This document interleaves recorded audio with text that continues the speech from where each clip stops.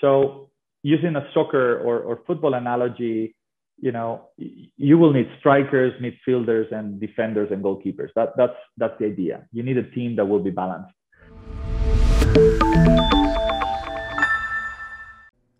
Thank you for joining us for part 2 of our interview with European money manager Diego Parrilla. If you haven't yet watched part 1 of our discussion with Diego, in which he explains why he sees the world's central banks as increasingly challenged to preserve market stability as stagflation and volatility heat up from here, head over to our channel at youtube.com/Wealthion and watch it there first. It sets the context for the investment perspective that Diego and our partners at New Harbor Financial share in this video. Oh, and if you haven't yet, don't forget to subscribe to this channel by clicking on the red subscribe button below, as well as the little bell icon right next to it. And now, let's get to part 2 of our interview with Diego Parrilla.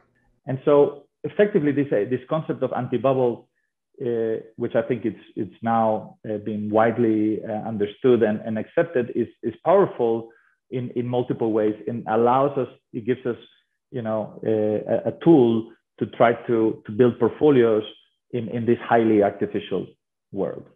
So with that, I go to the last part of your question, which is a very loaded question, which is how do we build a team? And I'm going to tie it up with my comments on risk and inflation.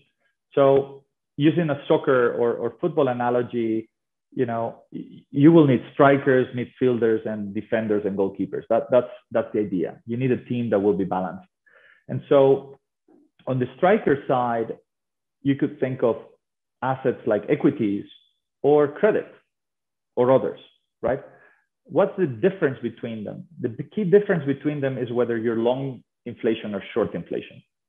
And here, part of the problem, in my view, and something to avoid, is strategies that are short inflation, such as cash, fixed income, or credit. So put it differently.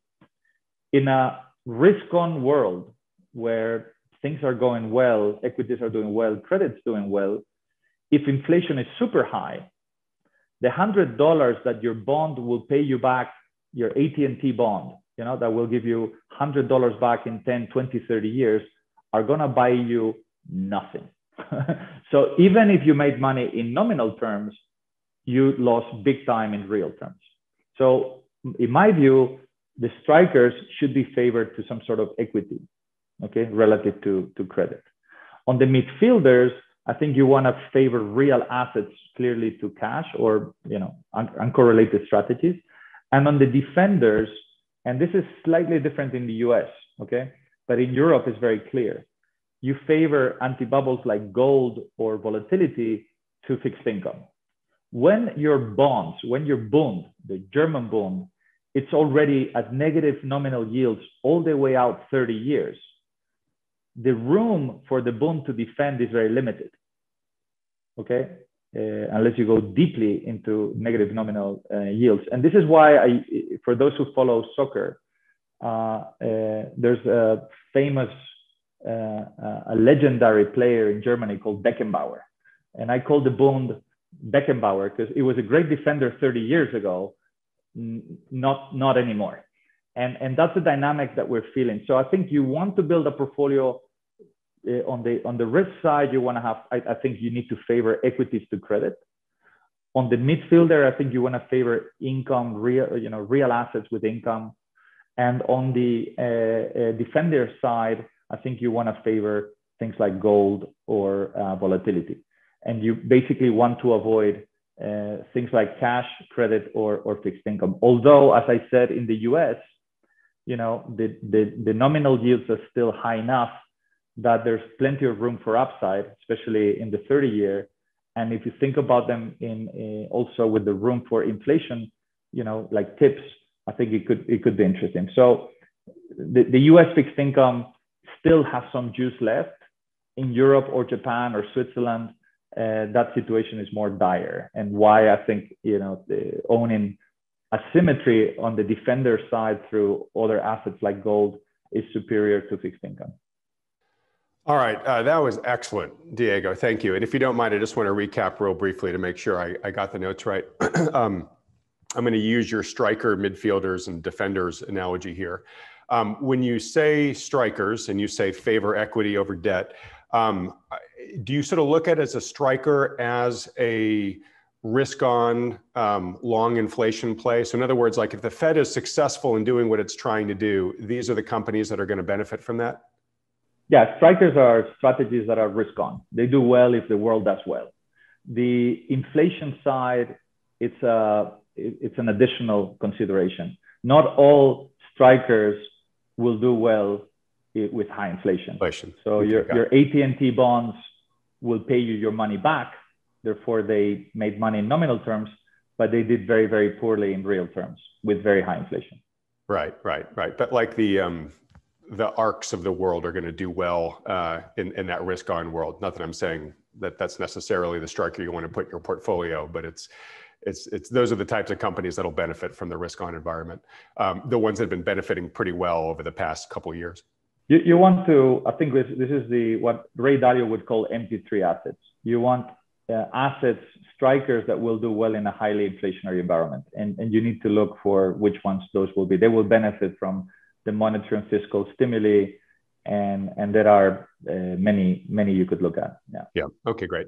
So then the midfielders, you say real assets with income. So, I mean, this could be like an individual buying, real estate to rent out and get an income stream from that. In the markets themselves, would this be like buying like commodity producers that pay dividends? Yeah, it could well be as well. Absolutely. I think you want stuff that you cannot print. Yeah, so exactly. Things you cannot print are real assets, are commodities, etc. We need to be a little bit careful sometimes with the commodity equity, because in a funny way, some people think about, let's say, gold miners as a call option on gold. And that is true, except that there's additional risks that we all know. But in particular, there's some wrong way exposure with respect to taxation, expropriation, and nationalization. So when oil, for example, was at 140, 150 bucks, production sharing agreements had 99% taxes. With oil at those levels, assets were being expropriated. And even we had extreme cases like Repsol in Argentina, where the company was nationalized. So we need to be a little bit careful between the difference between the commodity and the equity, where yes, I agree they're a call option, but it has a knockout feature. And also all sorts of potential basis risks that include taxes or storage or many other things that make the picture more complicated. But generally, you want things by midfielders, things that are less directionally driven with lower beta per se, that even alpha long short strategies could be great. Okay, if you have the right source. It's uncorrelated alpha, but I think when you think about parking your money with cash, so, in the short term it can make sense. In the medium long term, you really suffer from that. And so I think the real estate and land, especially with some sort of income, is favored.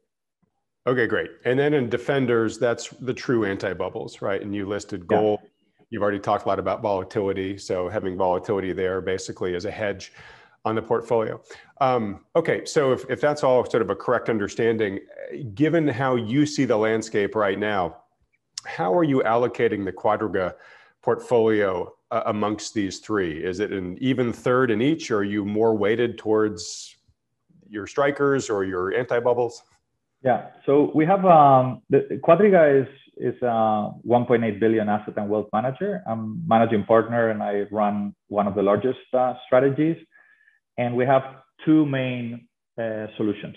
Okay, so we have individual players, literally. So I run one of them. I happen to run a strategy that is the goalkeeper. Okay, I'm the defender. But we also have other strategies. So for example, I'm very proud that a former colleague of mine at Goldman and Merrill, former head of prop trading, has recently joined us, Christian Thum. He's an equity long short guy. So he's more of an offensive midfielder. Okay, so we have all these individual pieces available. So investors could come in and say, well, I have a great striker, but I like this goalkeeper, or the other way around. Now, we have a separate, so my strategy of anti-bubbles is primarily precious metals, US Treasuries and tips, and options. And I have 50% in precious metals, 30% in treasuries and tips, and 20% in options.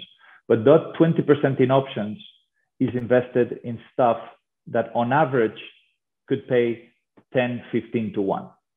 So it's extraordinary. We only buy options.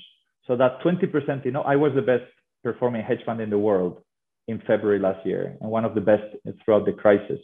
We're up 10% in February, 19 in March, about 45% in the quarter.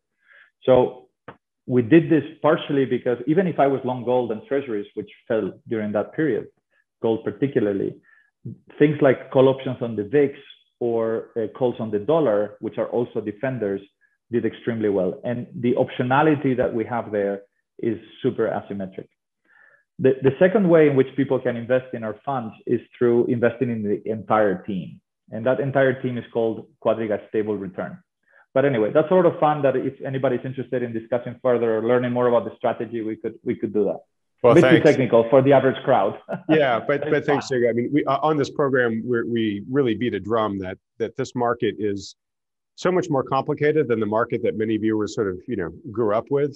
And we're in such a treacherous time right now where there's so little margin for error of the Fed trying to drive things here, that we could have, some of these downdrafts at any moment in time, like you said. So we really do recommend that people, wherever possible, work under the guidance, supervision, partnership of professional financial advisors like you and your team, because the average person kind of gets the strategy of what you're recommending about building the team and rebalancing and all that stuff, but they don't have the experience or the bandwidth to do so in many cases. And so to work with somebody who just is a specialist in that, we think that's really the much better way to go. All right, so I'm looking at my list of questions here, Diego. We're coming up on the hour mark, and I don't even know if I got halfway through it. So I'd love to have you back on at some point to dig into these other questions that I have here. But in the meantime, for people who have enjoyed this conversation and would like to follow you, learn more about you and your work and whatnot, where should they go?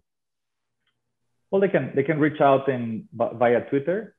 Just follow me at Parrilla Diego, Parrilla with double R and double L, and Diego, like San Diego, or via LinkedIn. I got a lot of people connecting through LinkedIn, and we have a distribution lists and monthly calls. So I'm generally very happy for people to come in and exchange views and stuff. And so that we can, if they're interested in reaching out, they can, and I can send them, or my team will send them more information about what we do and if and how it might be a good fit to what they're trying to achieve.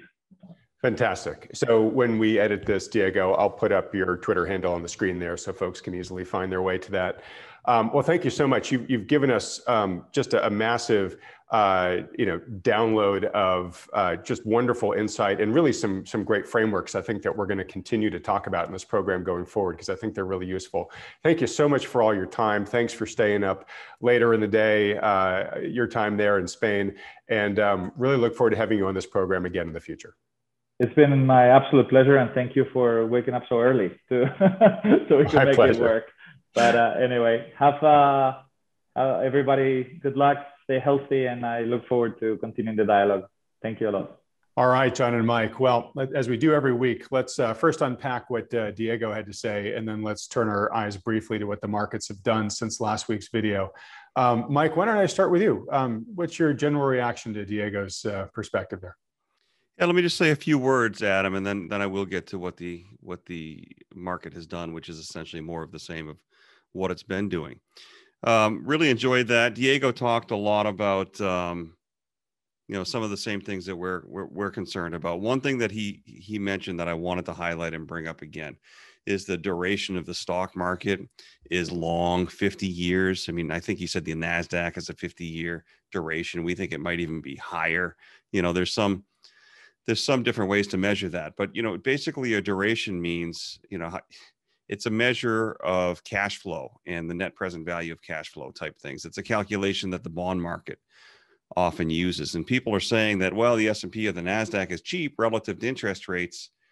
it's not really true. You know, when you take a look at the duration of the market, it's there's a lot more risk embedded in a long duration asset because a small change in interest rates changes the net present value a lot. So it's just another way of saying that the risk is extremely high.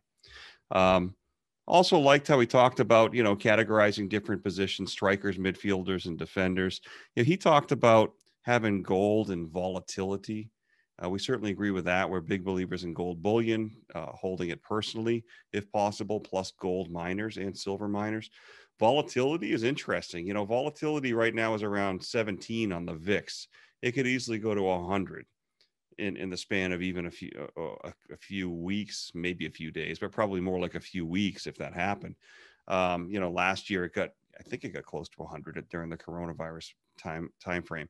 And I think Diego was saying that if you hold VIX, you know, you can get a lot of bang for a little bit of cost in terms of premium. It's hard to hold VIX. It's very hard. You just have to accept bleeding money for quite a while. I'm not sure exactly how he's doing it, but he's probably just buying call options on the VIX and rolling them every month. You know, we could see that as a viable strategy potentially, as long as you write off that money and say, well, I'm going to just spend a couple percent a year or whatever it is on VIX call options. You know, it's a viable strategy, something that John and I talk about, never have implemented anything like that. We certainly understand that strategy. Could also do some kind of bull spread on VIX where you buy one VIX call option and sell another one deeper out of the money. It's probably beyond the scope of this talk to tell people how to do that, but it's certainly something that could make sense. I guess lastly, as a defensive move, you could just buy puts on the S&P as well, except buying calls on the VIX might have a little more juice to it. So that makes sense. Lastly, I guess I'd say, and I'll let you kind of John chime in on things that I mentioned here, but he thought maybe there would be a trade in 30-year bonds, even though that rates are low here in the United States. They're still higher relative to the rest of the world. And we have a position, about a 10% allocation to US Treasury bonds, you know, longer term, 20 plus year bonds. And that's more for a short term trade for us. So certainly we agree with that. I think that we probably hold more cash than Diego agrees with, but you know, we certainly wouldn't want to have to say that we have to match on anything, but we have a lot in common with what he said. Great. John, fire away. Yeah, I would love to pick up the baton on the duration point that Diego and then Mike talked about. It's a kind of a little bit of an esoteric concept for the layperson. It's actually very analytically correct framework for investment managers to think about things. But I'd like to kind of translate to the layperson what that means. Duration is kind of a measure of the length of time to get your return from an asset, right? The longer the duration, the longer it is to get that return, basically, right? And when you think about individuals, families, couples, as we work with, that's who our clients are. You think about time frames. Common question for financial advisors to ask their clients is, what is your time frame? What is your time frame for needing these funds? And when you get a situation where the stock market is priced with a quote unquote duration of 50, 60 years, like it is now in many buckets, that's the equivalent of saying that, you better not need this money for 50 or 60 years, right? So long-term, if one's going to call themselves a long-term investor, they better be thinking really, really long-term. In fact, longer term than most people's life expectancy would likely be in retirement. That's what happens when valuations get as stretched as they are right now. The risk inherent and the return, modest return embedded in things like stocks create a situation where the time frame is oftentimes way longer than the reality of the time frame of the investor. I hope that helped bring to a practical level what we mean by duration, because that's really what it means from a practical standpoint. But yeah, I thought Diego painted a really nice broad construct of, I think he properly, acknowledged the almost the entrapment that the policies over the last decade have created, that every successive minor shock has to be met with even more of rescue kind of stimulus, and that quite likely inflation can be an issue, and we're seeing some of that start to. We've talked about that pretty intently over the last several episodes of these videos. Yeah, and the one final point I make, and he did acknowledge that when you look at, apples to apples, the stock market relative to longer term bonds, which is really the better comparison, the stock market is overpriced relative to even those longer term bonds. But the added point I would make is those bonds themselves are overpriced relative to their fundamental and historically. Yeah. So it's kind of like comparing a $150,000 Honda Accord to a $160,000 Toyota Corolla and saying one is better value than the others. It's just, they're both crazy overpriced. Exactly. So just a couple random comments there. Yeah, no, that's a great analogy, guys. Well, look, I'll let you guys comment on what the market has done over the past week. To my side eye, as I've been busy preparing for the conference, it looks like it hasn't done all that much. It's sort of been trickling back up again. But I do want to note that, Diego talked about both his midfielders and defenders were really natural resource plays for the most part. He said, hey, he really likes real assets with income. Those are his midfielders. And then for defenders, he likes the anti-bubbles, which are, hard assets like gold. And I know that, you guys at New Harbor have a pretty good position in gold. It's one of the few areas where you've got a real long position. And I just want to note that over the past bunch of these weekly videos that we've done, we've heard again and again these experts come back, most of them, to recommending the precious metal space in some way, shape, or form, whether it's because they're concerned about inflation, whether, like last week with Rick Rule, the natural resources investor, because he knows the actual geological data and is saying, look, there's just a lot less coming out of the ground these days, particularly because of underinvestment in the space for the past couple of decades. And then you have people like Bill Fleckenstein, who are saying, hey, these commodity producers, particularly in the precious metal space, they are better positioned than he's seen them for much, if not all, of his investing career.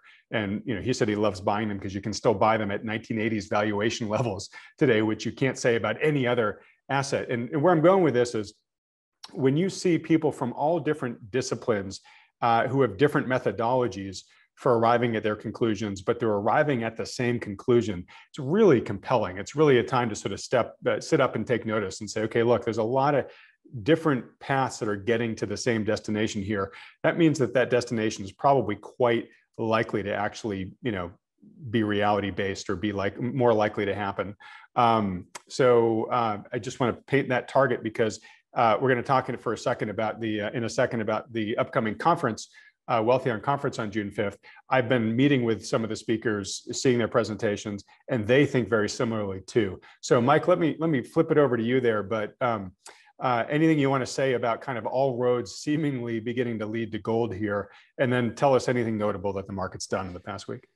Well, the speculation in this market is just relentless, and it comes in waves and waves and waves. And just when you think it might be over, it keeps coming back. It's the biggest bubble ever, or at least the biggest bubble during my lifetime and all of our lifetimes, I think, probably people that are alive today.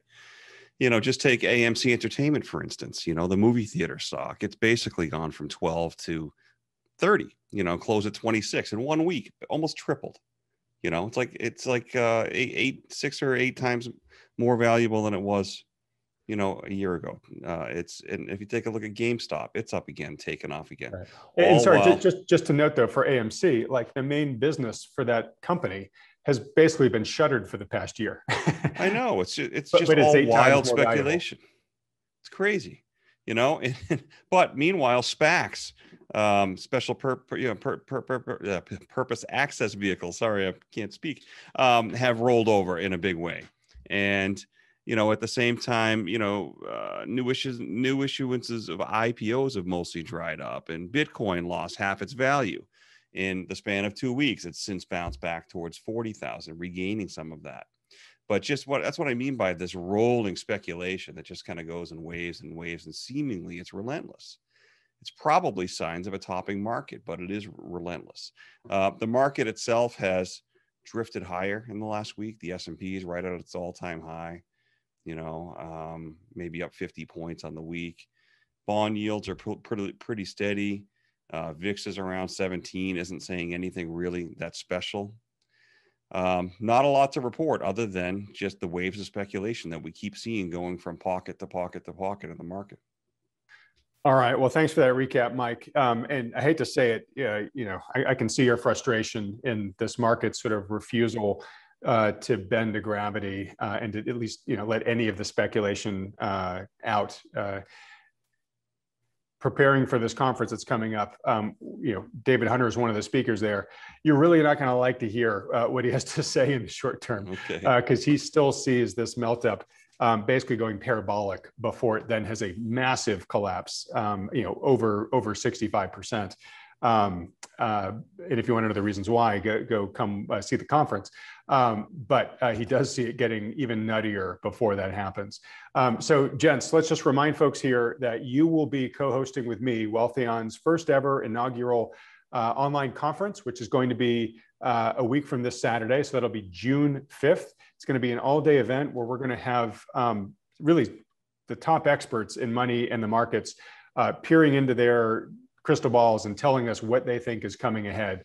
We're going to start the day with Lacey Hunt, followed by Grant Williams and Stephanie Pomboy. We'll then have David Hunter, as I mentioned. We'll have Lynn Alden. We'll have Rolling Stone's Matt Taibbi. We'll have Mike Maloney talk about the precious metals. We'll also have a bonus presentation from Jeff Clark talking about precious metals miners. We're going to have Edward Hargraves talking about investing in farmland. We've got the real estate guys, Russell Gray and Robert Helms, presenting on real estate as an investment. So if you are trying to make sense of these markets and what's likely to come ahead, and I tell you, almost all of these macro analysts see a lot more volatility coming ahead in the next couple of quarters. So the tranquility that's been so frustrating for so many of us, they see is ending quite soon. If you want to find out what they see coming and hear their recommendations on what investors should be doing today to position to both protect and preserve capital, but also take advantage of the trends that they see coming. And they do see some like once in a generation type opportunities coming forward. Go to wealthion.com/conference to learn more about the event. And if you want to register, you can do so there. I will let folks know that we're recording this on Friday, May 27th, and the early bird price discount for the conference ends on May 31st, so on Monday. So you only have a couple of days to lock in that early bird price. So if you're thinking about coming, definitely sign up for it before the end of the day on Monday. And with that said, John and Mike, guys, thanks so much for not only joining me for all these weekly interviews, but for being my co-pilots on this this upcoming conference. As we wrap things up real quickly here, folks, I basically just have a couple quick asks for you. Check out the conference. And if you, have not sat down and given thought to how your current financial portfolio and entire, personal financial situation is positioned and well prepared for a correction of the status quo, now is the time to do it. And if you've got a good financial advisor you're working with who understands all the risks that Mike and John and Diego and I have been talking about in this video, great, work with them. But work with a good professional. And if you don't have one or having trouble finding one, consider talking to the guys at New Harbor Financial. Mike and John and their team, they will offer a consultation to you for free. There's absolutely no strings attached. There's no requirements to work with them. They just want people to be better positioned so that if indeed the market's correct to the extent that these guys think it could, that they're trying to get as many people positioned for safety before that happens as possible. If that's of interest to you, stick around at the end of the video. We tell you how to schedule one of those consultations. It only takes you a couple of seconds.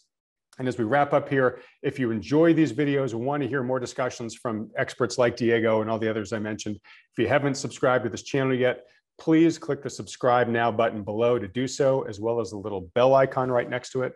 And if you want to find out who's going to be our future guests on this program, just follow me on Twitter at Menlo Bear. And with that, John and Mike, guys, thanks so much for another great week. Thanks a lot, Adam. We look forward to the next one and certainly the conference on the 5th. Have a great one. Great holiday, too. Thanks again for another great time. Adam, we'll see you soon. All right. Happy Memorial Day, everybody. Same to you. If you'd like to schedule a consultation with one of the financial advisors at New Harbor Financial, simply go to wealthion.com. These consultations are completely free and there are no strings attached. The good folks at New Harbor will simply answer any questions you have about your investment goals or your portfolio and give you their best advice given their latest market outlook. They're willing to do this because they care about protecting people's wealth, and because Wealthion has connected them with so many thoughtful investors just like you over the past decade. We started doing this because so many people have approached us in frustration, looking for a solution because they're feeling out of alignment or downright ridiculed by the standard financial advisors who have been managing their money. You know the type. The kind that just pushes all of your money into the market, scoffs at the idea of owning gold, and when you bring up concerns about the market's sky-high valuations, they say, "Don't worry, the market will always take care of you." For many of the reasons discussed in today's video, we think this is one of the most challenging and treacherous times in history for investing. We strongly believe that today's investors are best served working in partnership with a conscientious professional financial advisor who understands the risks in play. Now, we're agnostic which professional advisor you work with, as long as they're good. If you're already working with one, that's fantastic. Stick with them. But if you don't, or are having trouble finding one you respect or trust, then consider talking to John and Mike and the team at New Harbor. Now, for those about to ask, yes, there's a business relationship between Wealthion and New Harbor, which we've put in place to make sure everything is handled according to SEC regulations. All the details on this are clearly provided on the Wealthion.com website. Also, it's important to note that New Harbor is able to work with U.S. citizens, green card holders, and those with existing assets in the USA. But for regulatory reasons, they aren't able to take on non-U.S. clients. All right, with all that said, if you'd like some insight and guidance on how to protect your wealth during this unprecedented time in the markets, go to Wealthion.com to schedule your free consultation with the good folks at New Harbor. Thanks for watching.